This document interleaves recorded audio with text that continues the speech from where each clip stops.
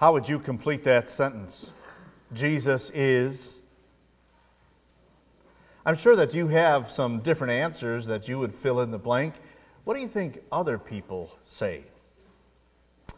Well, I ran across this video on the internet put out by a church, and it was trying to share what people say Jesus is. So let's take a look at that video for a few minutes and see if you can find out what people say Jesus is. Jesus is faithful. Jesus is inspiration. Jesus is my purpose to be alive. Jesus is freedom. Jesus is my second Jesus chance. is my strength. Jesus is Jesus epic. is simple. Jesus is everything. Jesus is laughter. Jesus is my confidence. Jesus is a friend. Jesus is.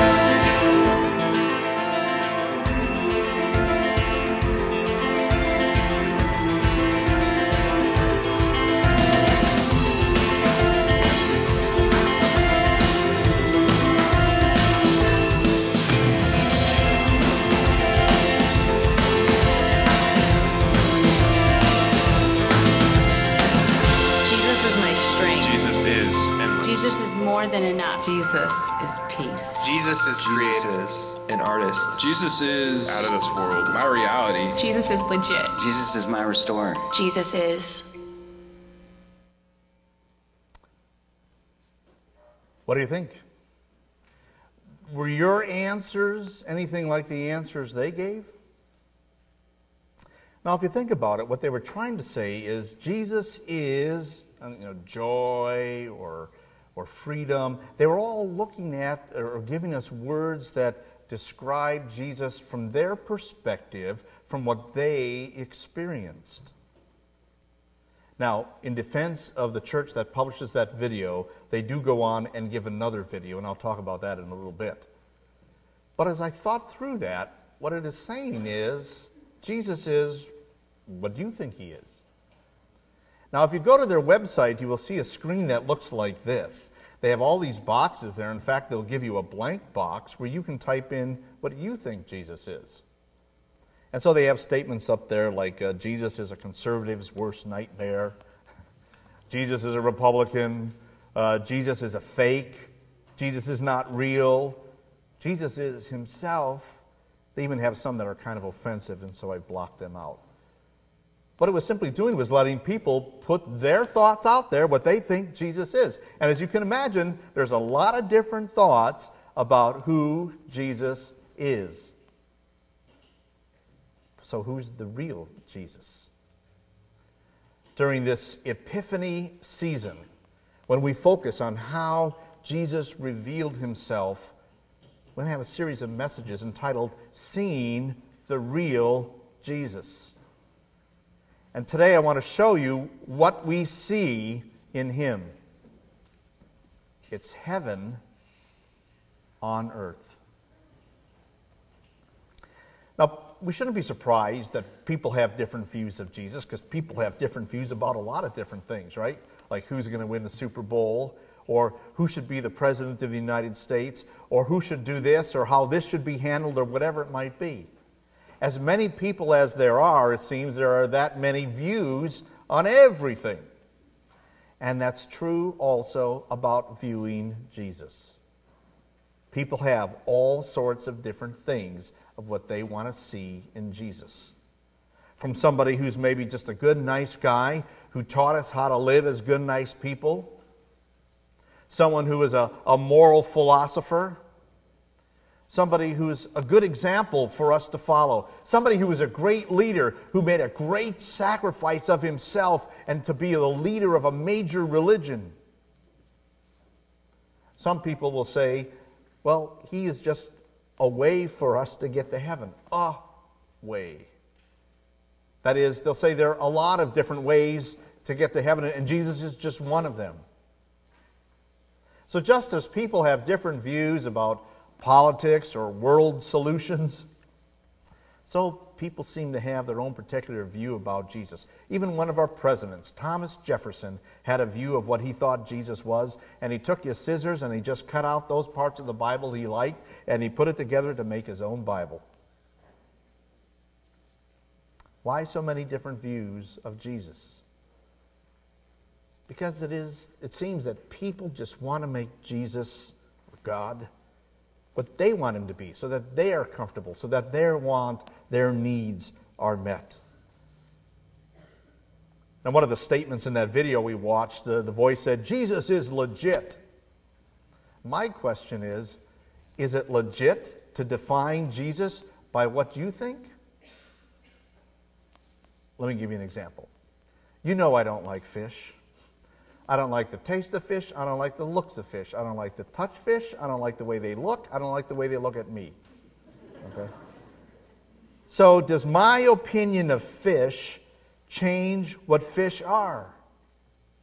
No. So should my experience with Jesus change what Jesus really is?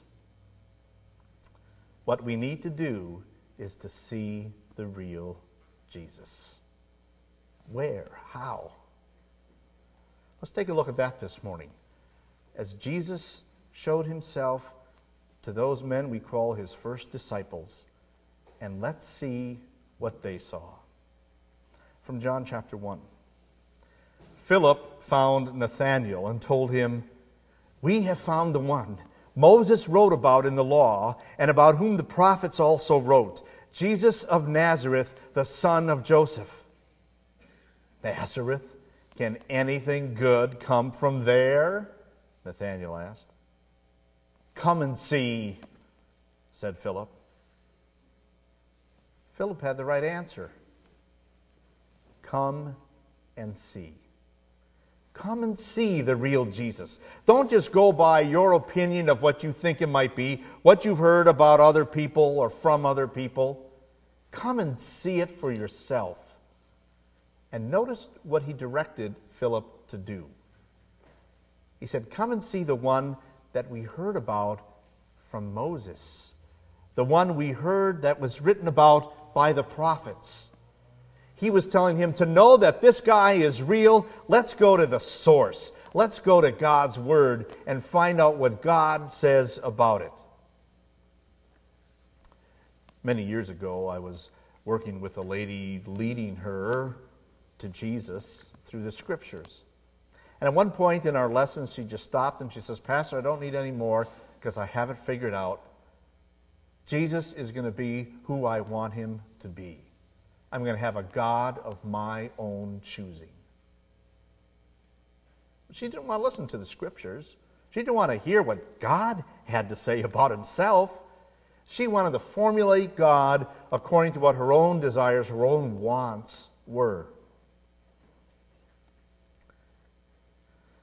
Jesus told us, you know the scriptures, and that's good, he said, because they testify about me. Jesus pointed us to look into the scriptures to see him. Now, that video we watched, people were giving a lot of their different impressions. I don't know what the skateboard thing was about. Is Jesus a skater? I don't know. Now, in defense of the church that put that video out there, if you stayed on the internet long enough, another video would come up. And the pastor said, if you want to know the real Jesus, go into the Bible. And then he told who Jesus was and what he did. It was beautiful. The problem is, if you clicked off at the end of that video, you got a very subjective view of Jesus. Who it is I think he is, based on what I feel about him. You need to get to the scriptures right away. So let's do that. Let's see what happened when Nathanael accepted an invitation to come and see the Jesus of the scriptures. When Jesus saw Nathanael approaching, he said of him, "Here truly is an Israelite in whom there is no deceit." "How do you know me?" Nathanael asked. And Jesus answered, "I saw you while you were still under the fig tree before Philip called you." And then Nathanael declared, "Rabbi, you are the Son of God. You are the King of Israel." And Jesus said, "You believe because I told you I saw you under the fig tree. You will see greater things than that." And then he added, "Very truly I tell you, you will see heaven open and the angels of God ascending and descending on the Son of Man." Now, from that brief conversation, we can gather several things to know about who Jesus really is. Nathanael's response to Jesus first was, "Rabbi." And with that, he was saying, Jesus is a teacher. That's what a rabbi was. But a teacher of the truth. You see, Jesus told Nathanael all about him because he knew about him, and he told it as he saw it. Jesus is a teacher of the truth. As he said, the scriptures testify about me. He reminded us that he is a shepherd and that his sheep will listen to his voice because he calls them.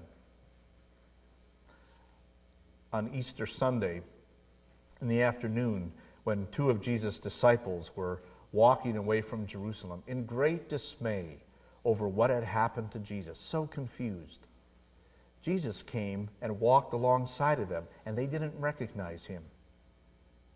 And he started talking to them. It says he opened the scriptures to them and showed them everything that was written about the Messiah in the law and the prophets. And later those men said, "Didn't our hearts burn within us when he had opened the scriptures?" You see, Jesus opens the scriptures for us and shows us who he is. He's a teacher of the truth. He has told us, take that truth and go feed my lambs and feed my sheep. Go and make disciples of all nations, teaching them to observe everything that I have taught you. Who do you listen to? Who do you look to for spiritual guidance? Where do you look for the moral values that we want in life? Do you simply follow what everyone else is doing? Do you listen to the different voices that are out there to form an opinion? Listen to Jesus, the teacher of the truth. Now, Nathanael went on and then said, "You are the Son of God." He confessed that this man that was standing before him was actually God, God who is now with us. Now think about that. Why would God take on human form? Why would God come and want to live in this world? To live with us and to live for us. You see, he knew what our needs were and how they would be met. He would come and meet that very need. The Bible tells us that Jesus was born of a woman. He became flesh, who was born under the law to redeem us from the curse of that law so that we could become sons of God. Jesus came for the very purpose of living our life. Jesus was not a sinner. Jesus was not just a human being. Otherwise, we would have one sinner taking the place of many other sinners. What good is that? But here we have the Holy Son of God coming to take our place under the laws of God for us. He's the Son of God. And with that, he had all the qualities of God. He had omniscience. That's what he showed to Nathanael. I knew all about you long before you were coming to me. God knows all about us. Knew all about it long before we were even born. He's powerful. Jesus has all power and authority in the world. And Jesus is present everywhere. We see that also as Jesus went on and said, if you were amazed by that, you're going to see greater things.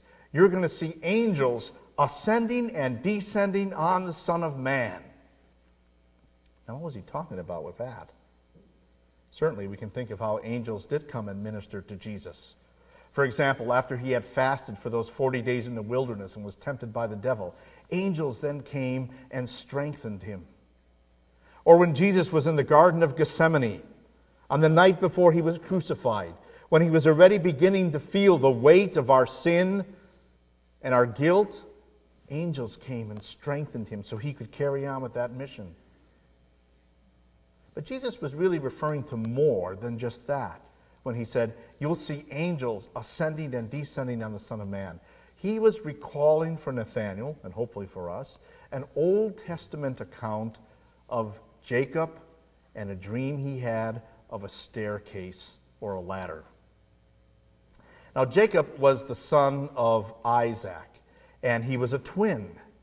He deceived his father and stole from his brother the blessing of the birthright. And when his twin brother found out about it, he was furious, so mad he wanted to kill him. And so his mom said, you've got to get out of here.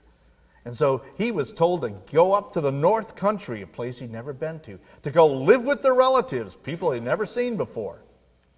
And so he's on his journey. You can imagine, he's confused, he's got a lot of questions, some fears, and he lays down one night to rest. And he has a dream. In that dream is this staircase going from heaven to earth to where he is, and angels are going up and down it. And he says, on the top, he saw the Lord Almighty,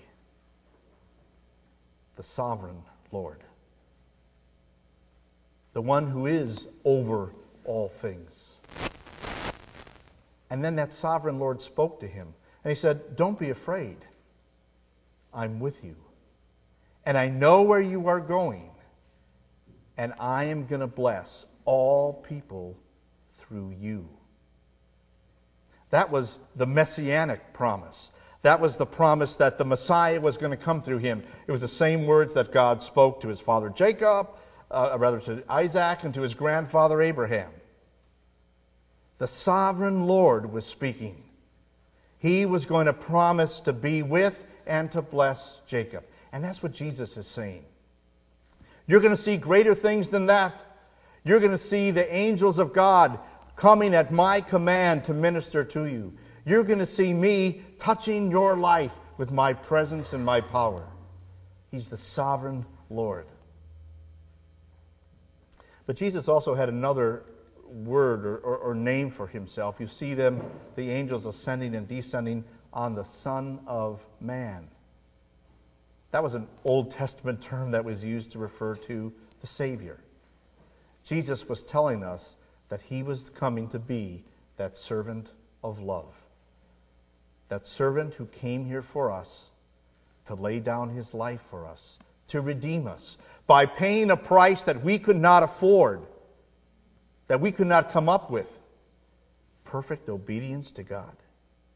That was the price that would be paid to buy us back from sin and to reconcile us to God, to patch us up like that staircase, to build that relationship with God by taking away the curse that we deserved for our sin. Jesus made it possible for that loving Father to open his arms and welcome back all of his prodigal children so that we could be the sons and daughters of God. Come and see.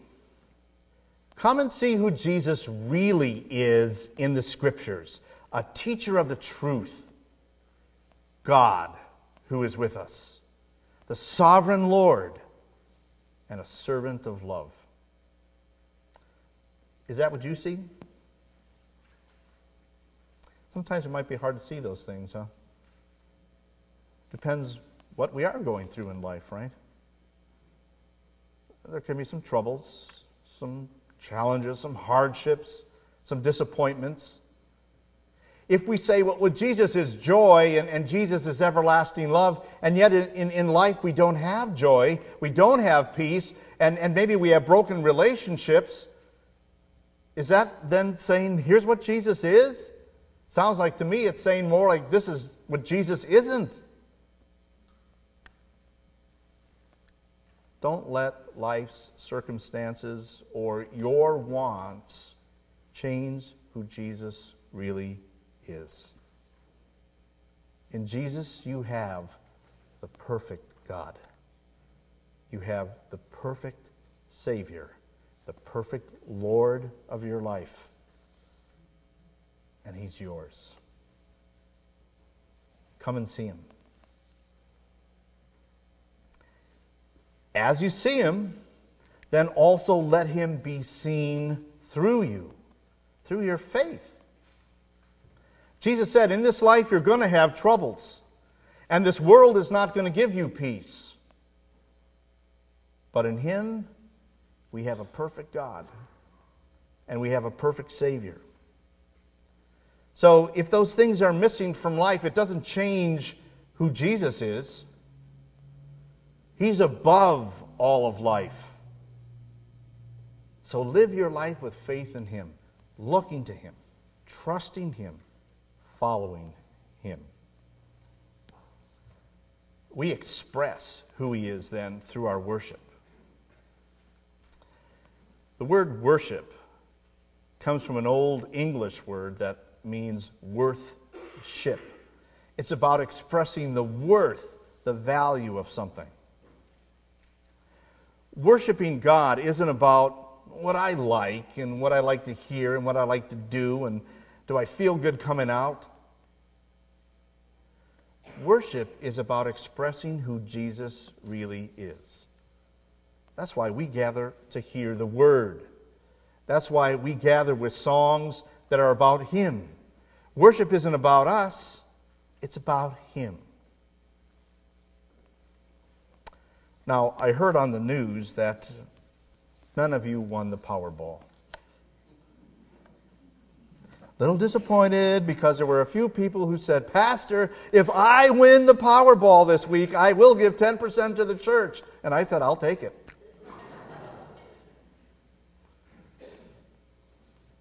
How quick people are, right, to say, I'll do this for God when this great blessing comes. Do you give 10% now?